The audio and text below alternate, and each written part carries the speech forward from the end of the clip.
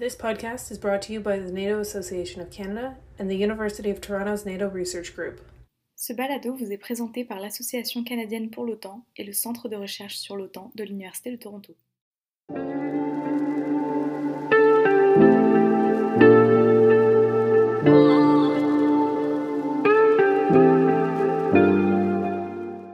The following interview, Euro-Caspian Energy Security and Geoeconomics, with Dr. Robert M. Cutler, Director of the NATO Association of Canada's Energy Security Program, is an excerpt from episode 29 of the Red Line podcast, Who Controls the Caspian Sea, released on November 1st, 2020. The Red Line, hosted by Michael Hilliard, is a fortnightly deep dive podcast that interviews a panel of experts on one key story. The full audio of this podcast is available from the Red Line website at www.theredlinepodcast.com. But what do the other four nations on the Caspian want? What are the strategic goals for countries like Kazakhstan and Azerbaijan when it comes to the Caspian Sea? Well, for that, we turn to our final guest. Part 3. Pipe Dreams. Well, the Caspian Sea is a unique body of water in the center of Eurasia that is bordered by Russia, Kazakhstan, Turkmenistan, Iran, and Azerbaijan. And if you zoom out from the Caspian Sea, you get eventually Siberia, you get China, you get, of course, India, but there are the Himalayas in the way, and you get the South Caucasus, and even, you get over to the Black Sea. So although it seems a bit remote and isolated on the map, especially because of the energy resources, it is in fact a very important region to the great powers in the area, and even to the United States and the European Union. Robert M. Cutler is a fellow at the Canadian Global Affairs Institute and an expert on Eurasia for the NATO Association of Canada. Robert is the expert when it comes to energy policy and strategic issues in Central Asia, and we're very pleased to have him join us today. Well, clearly the biggest player is and always has been Russia since they expanded into Central Asia in the 19th century. One of the major points of the Aktau Treaty was to determine whether the Caspian was a sea or a lake legally. Why does this make a difference between lake and sea in real terms?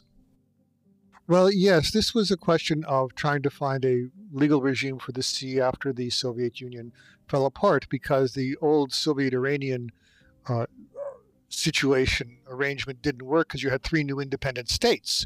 The proposals at the time, neither of which in fact was adopted, and I'll explain why. But the significance was that if it was to be considered an international sea, then the law of the Sea Convention would apply.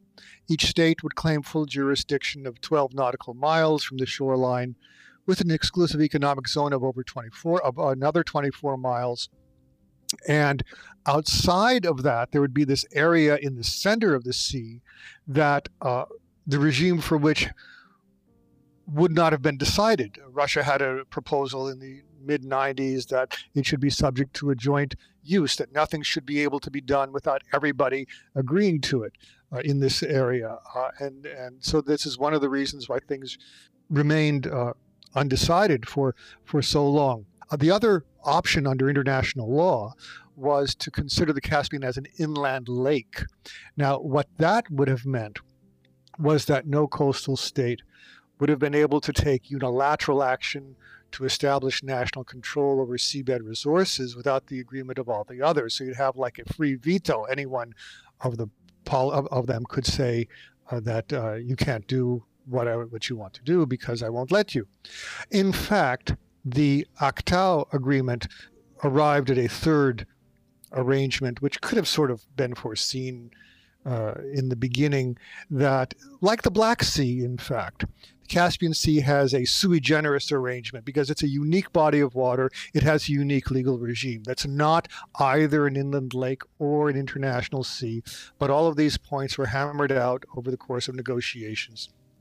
And the major point is for Russia, the major point is that no non-littoral country can put ships, including warships, into the Caspian Sea so that any flag other than those 5 that I've mentioned is forbidden. And that's important to them because they're the dominant naval power there and they wish to remain so.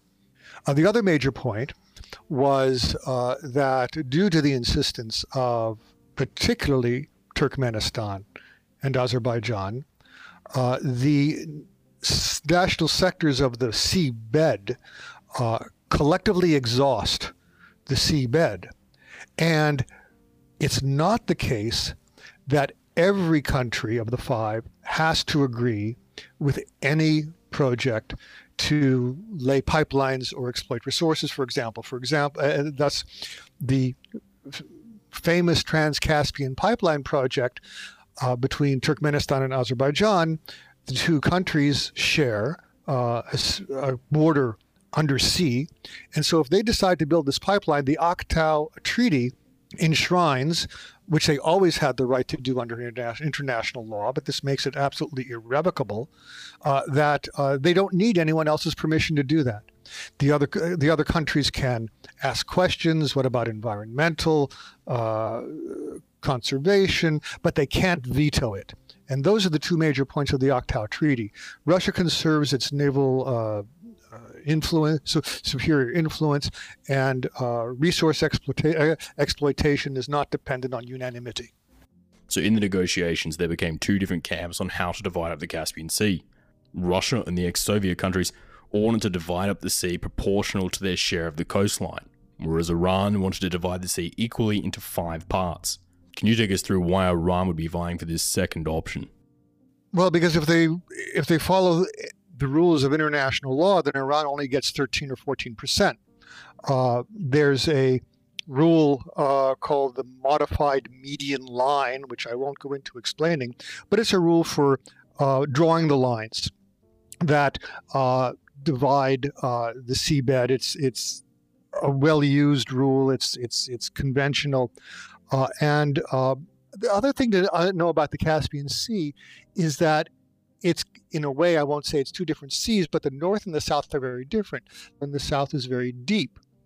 And Iran, of course, is in the south. So it does not have the technology to explore or exploit its energy resources in its offshore, because that's a very advanced technology, and due to the various embargoes and so on, they don't have access to it, except they probably smuggled in a Swedish design around 2008 and domestically constructed one platform, but not going out very far.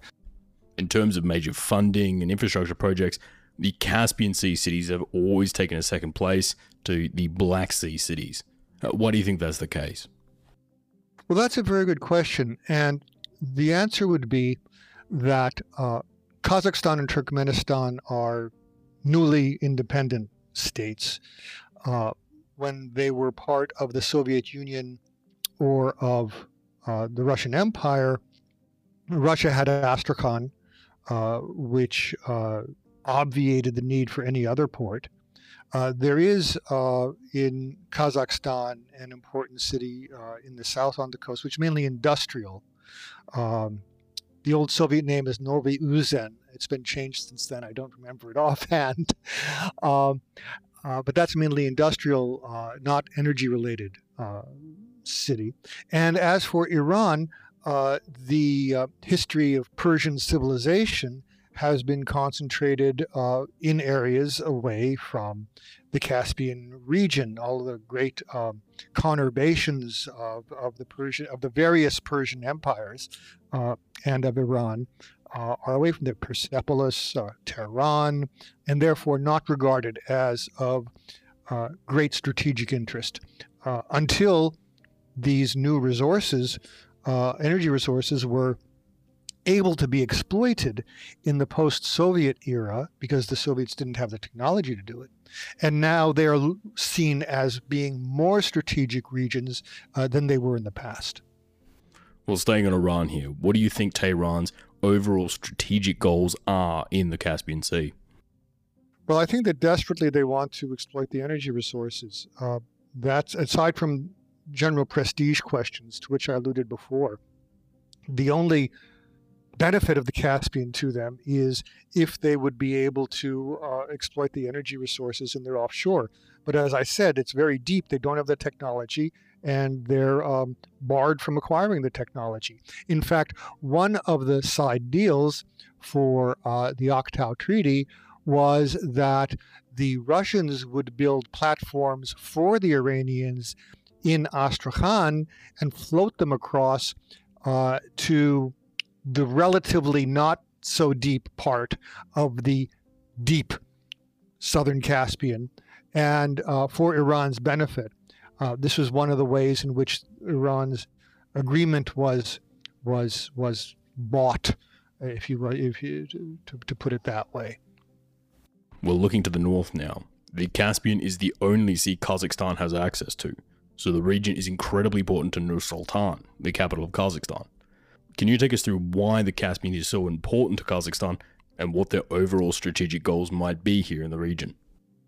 Well, I think it's convenient here to mention Kazakhstan and Azerbaijan together, because aside from securing the access to and the egress of their energy resources, Kazakhstan and Azerbaijan and a number of other countries to the east and the west, from China to Turkey and East Central Europe, are cooperating in what's called the Trans-Caspian International Transport Route, which is an infrastructure project for transportation of commodities and containerization and so on and so on. And Baku, in fact, has built up a very impressive port with multimodal capabilities to play this role. And Kazakhstan also has done this on its coast. And so that is the economic benefit that could come from participating in such a transport route, intercontinental from Asia to Europe, is one of the definite interests of both Kazakhstan and Azerbaijan in the Caspian region, and they've been cooperating for some years on this. As you might imagine, that such infrastructure construction requires a very specific technical cooperation. In your opinion, with almost all of Kazakhstan's major trade routes and energy infrastructure going through Russian territory, they may be trying to diversify their trade routes here in case things ever go bad with Moscow.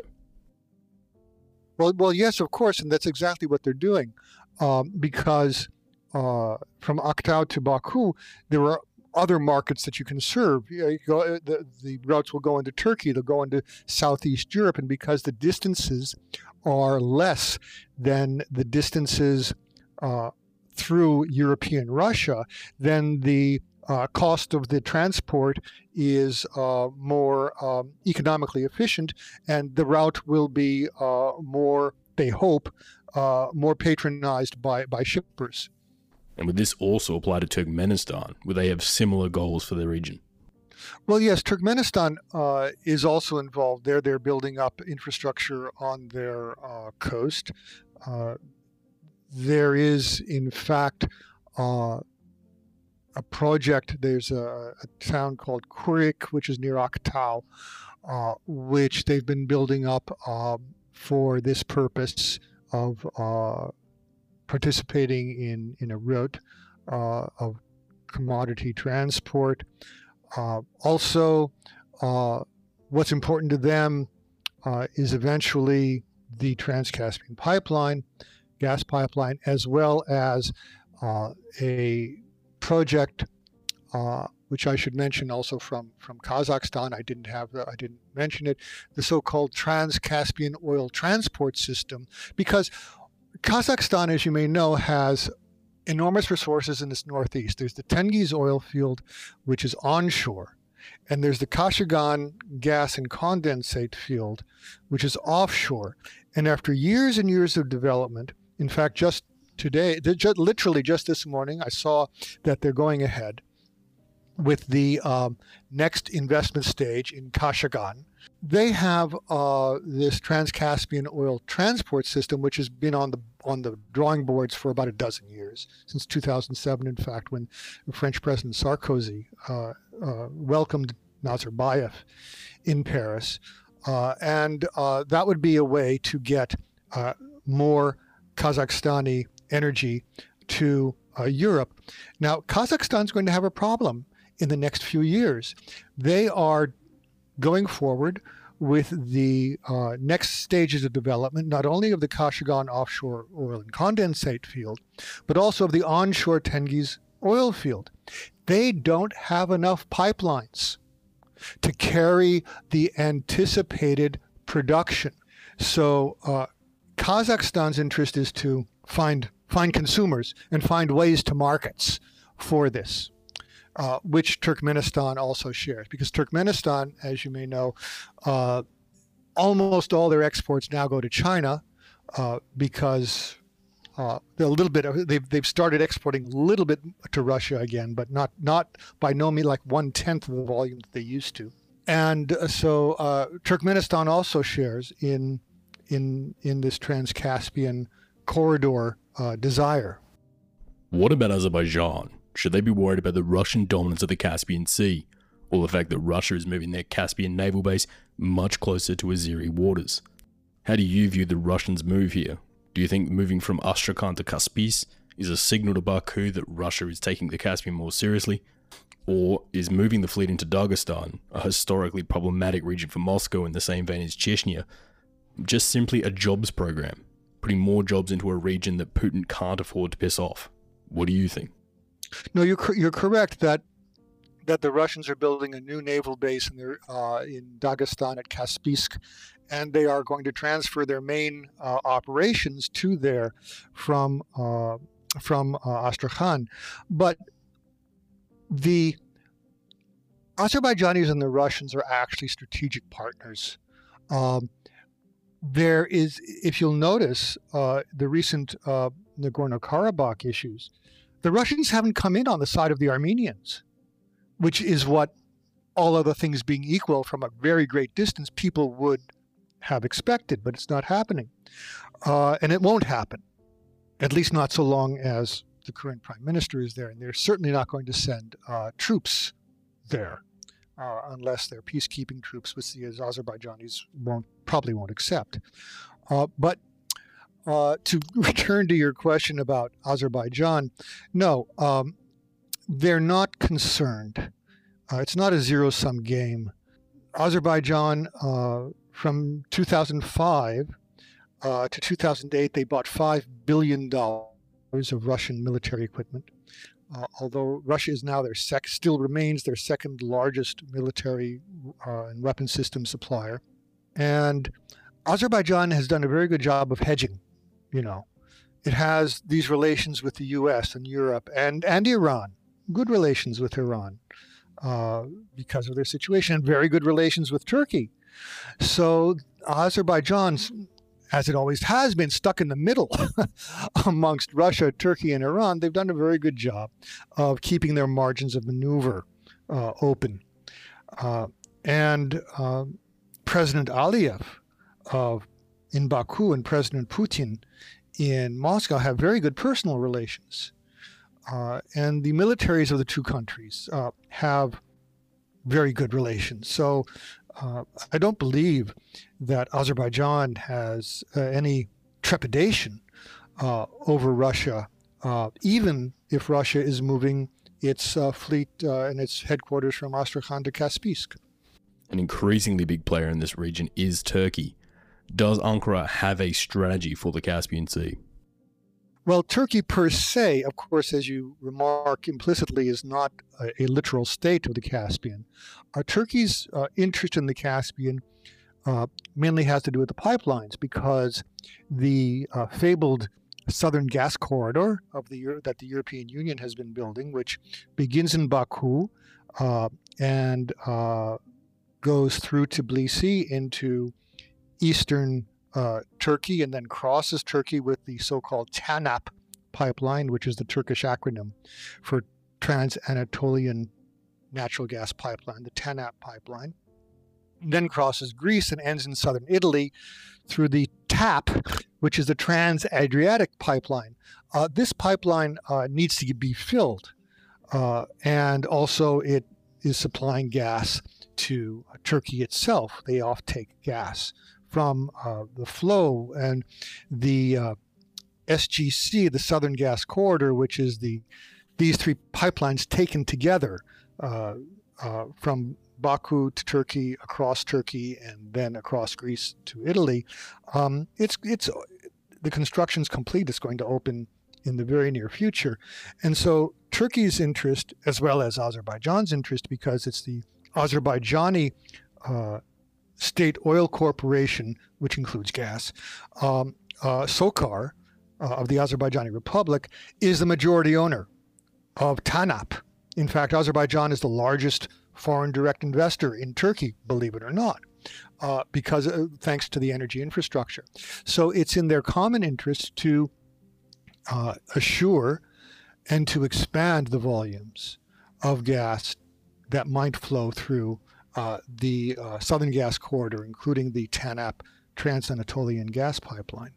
If the Trans-Caspian pipeline is completed and goes into operation, and the gas is flowing freely from Turkmenistan all the way through to Europe, do you think this will put a dent in the political leverage Russia has over Europe through their reliance on Russian gas exports? Exactly. The Germans have tried to build the Nord Stream 2 because they're uncomfortable with their sole dependence on the route through for Russian gas through Ukraine and Poland. Long story short, even if NS2 is built, any final political decision about it will be challenged in EU courts and will go on for years and be appealed. Now, the thing is that in the next year or two, German and European gas demand will not increase too much because of the economic recovery from the government lockdowns. But after 2 years, this demand is going to soar. They have the capacity to import LNG, liquefied natural gas, from the US, Qatar, anyone else. But 2 years out, the price of that is going to be much higher. And they're going to need energy more because they're phasing out their nuclear, and their own domestic EU gas production is falling off. At the same time, the European Green Deal is severely affected because many of the funds originally planned for that will now still be used instead to promote economic recovery from lockdowns. And this is why gas from Turkmenistan, given that NS2 has problems, given that the Turk Stream 2 has problems, which is another pipeline, has problems for the same reason NS2 does, given that LNG prices are going to go up. This is why the EU is still interested in the Trans-Caspian Gas Pipeline, the TCGP, sometimes just the TCP. So there are all the conditions now for the TCGP to the Trans-Caspian Pipeline to be realized. And Europe will welcome Turkmen gas. But if Turkmen gas doesn't, for whatever reason, doesn't get to Europe, it's not going to be the end of the world for Europe. It's not going to be a tragedy. They'll find something else. So it's really, the ball is in Turkmenistan's court, actually, so to say, that it's the economic recession and financial situation resulting from the lockdowns that has brought the TCP back onto the agenda, where it was kind of falling off before, you could say. So long story short, to answer your question, yes, definitely. The TCP has this opportunity. Europe is interested. It would make a difference, but that's the balance sheet about what's needed for it to happen. With the ACTAL Treaty keeping out foreign flag ships, the US has no ability at the moment to put US naval ships into the Caspian Sea. So does that mean the US has no Caspian Sea policy, or do the US have a strategic goal for the Caspian Sea? Well, the US came out, I guess it was last year, with a new Central Asian plan, which I think which includes Afghanistan. They include Afghanistan and Central Asia because the bureaus of the State Department were reorganized about between 5 and 10 years ago, so that now there's one that's Central Asia and it includes Afghanistan. But the main strategic U.S. interest is the Northern Supply Route across the Caspian to Afghanistan via Georgia, Azerbaijan, and so on. That's the principal American strategic interest of the American state, of the United States, without speaking to whether any of the industrial companies that produce very highly specialized energy capital goods would have an interest, which they do. And of course, the U.S. would have an interest if and has a declared interest in helping the EU to diversify its sources of energy supply, and the Turkmen Trans-Caspian gas pipeline is an obvious candidate for that. So those are the two main prongs, if you will, of the U.S. interest. There are others, but those are the two main ones. And what about China? Beijing's been putting a lot of money into the Central Asian region at the moment, but will that translate to a Caspian Sea policy for Beijing? Well, actually, the Chinese have been present on the Caspian since the mid to late 1990s. They took a majority stake in certain onshore West Kazakhstan fields like Aktyobe and others. And they took losses for years in order to keep that foothold. And they eventually succeeded. It was I have to say it was a marvelous strategic coup. But they eventually succeeded in building. They negotiated in it was signed in 1998, and it was finally completed, I think, in 2005. An oil pipeline that runs all the way from western Kazakhstan, across Kazakhstan, into western China, and across China into central China. And so they've been there for some, and also after the Turkmens and the Russians fell out in, I think it was 2009. And so after that, the Turkmens turned even more definitely toward the Chinese. The Chinese stake in Turkmenistan is in the eastern part of the country, not on the Caspian Sea. And they helped develop the field, the immense, huge field in eastern Turkmenistan, and the pipeline going from there. So China's interest, and also now China is interested in the infrastructure to which you alluded for the commodity transport. The so-called Belt and Road business, but they were doing that before the slogan Belt and Road came up. And they're interested in that, and they keep trying to make footholds. There's a port on the Black Sea coast of Georgia called Anaklia, which was to have been developed into a mega port, including a lot of multimodal transit stuff, that now it's not clear whether that's going to happen because there was allegedly a lot of corruption. There was a lot of Chinese investment there that no one knew about, and there's a lot of funds that went no one knows where. You can imagine where it might have gone. And so the Chinese, they don't stop. They've been trying to get a foothold in Azerbaijan since the late 90s. But their interest has now, yes, turned into a strategic interest. It was originally energy, but now it's turned into a strategic power projection interest through economic investment. Yes. As it stands now, the other four nations on the Caspian are friendly with Moscow. But will that relationship last forever? And if one of those nations was to eventually turn against Russia, which nation do you think would be the most likely candidate? Well, forever is a long time, but let's just say that relationship souring with Moscow is not likely in the foreseeable future, as we say. You could go down the list. they export grain to Russia. They export oil through Russia. There is a long history of cooperation between Russia. Kazakhstan had a special place in the Soviet Union. The Russians, the Soviet lexicon used to refer to, quote unquote, Kazakhstan and Central Asia. They considered Kazakhstan to be a special country, which it is, actually, but it's part of Central Asia.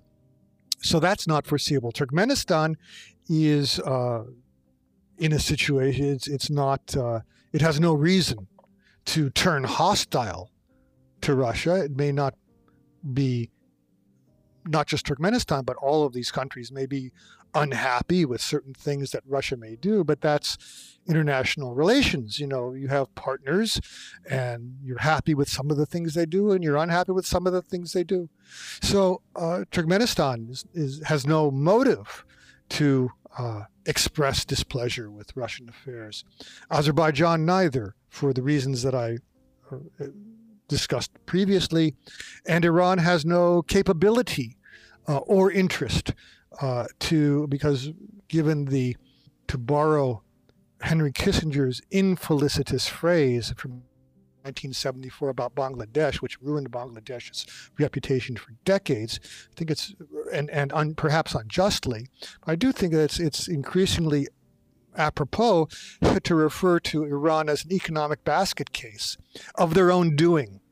And it's been in the headlines, and people who want to know the details, so I don't have to go into that.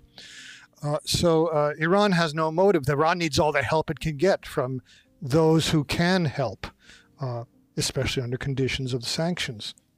So Iran has no motive to contradict or to make unfriendly noises about Russia. So for the foreseeable future, which is an indefinite length of time, but let us say at least 5 or 10 years, there are no foreseeable reasons why any of these countries would want to have unhappy relations with Russia.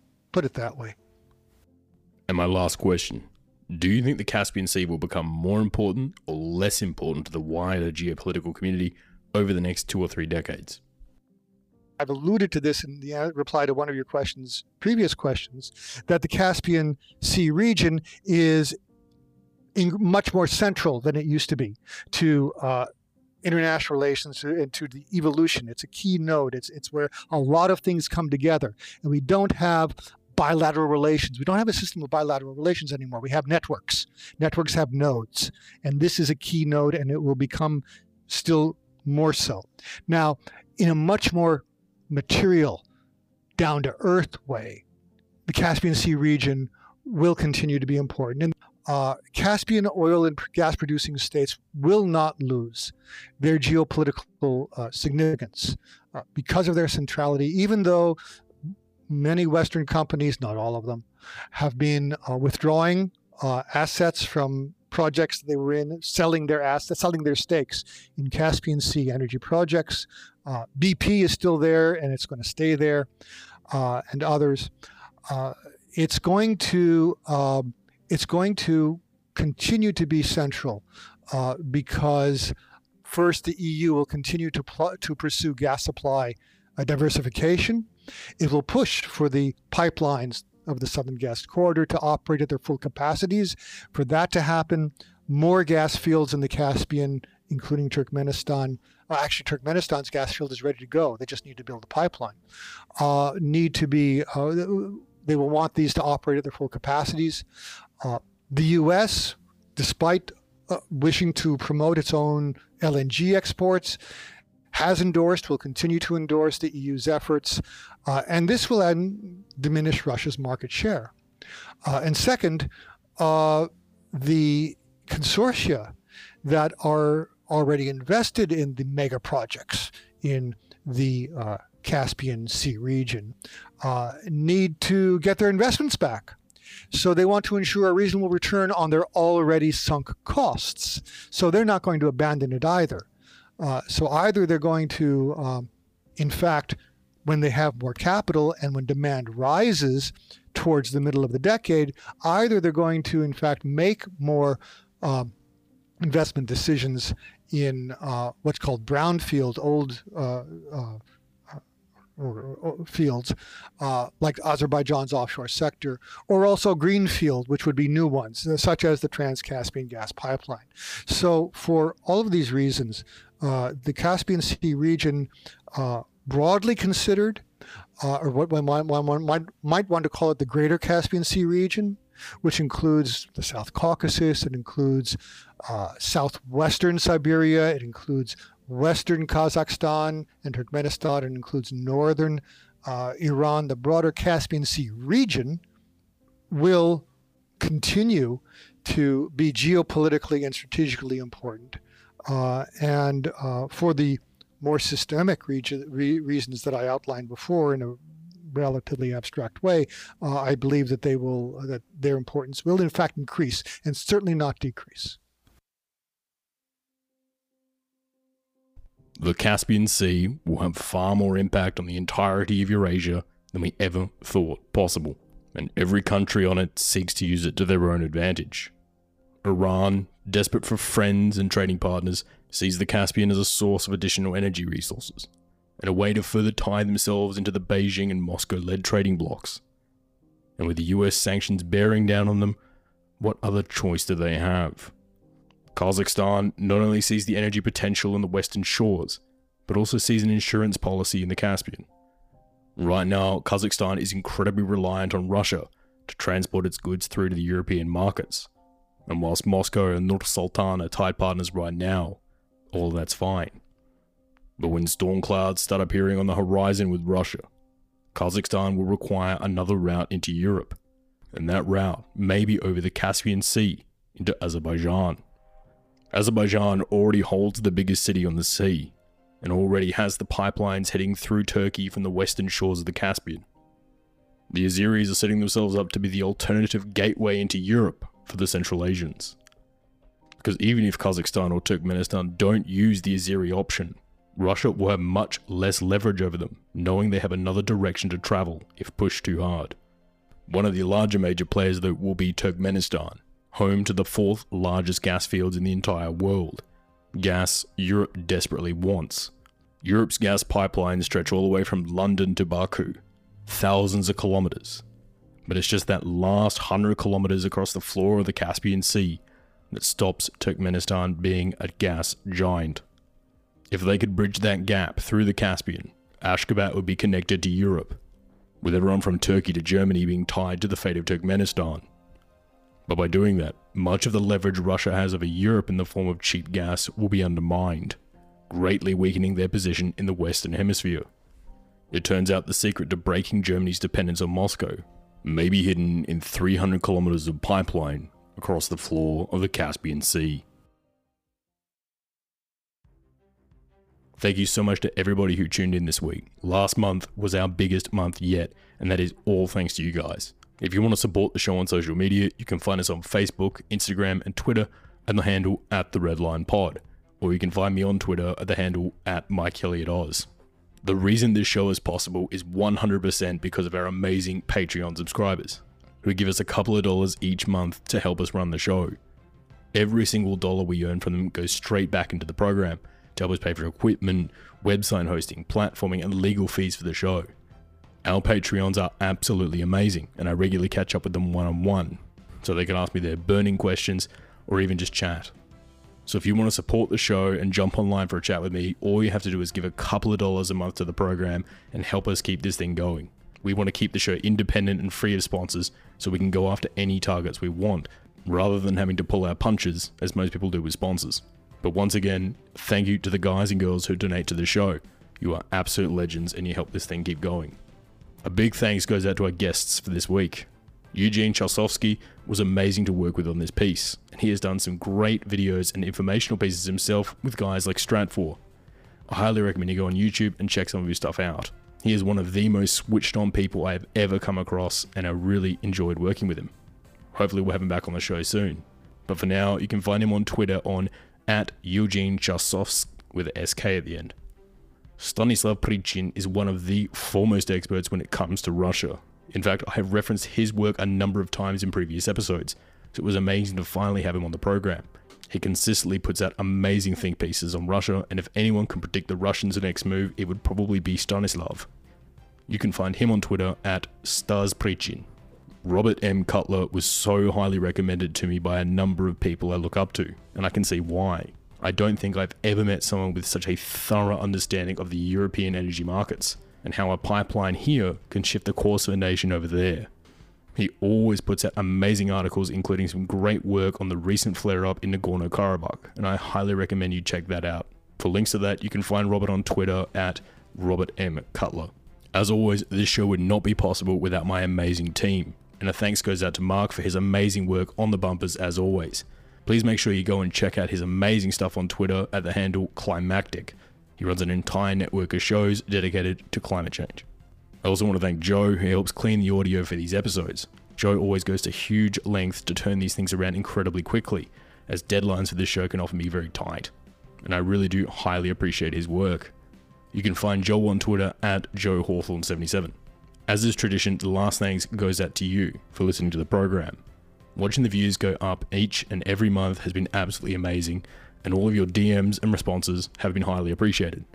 It's this kind of support that really does help boost the show on the social media platforms and get us out to more people.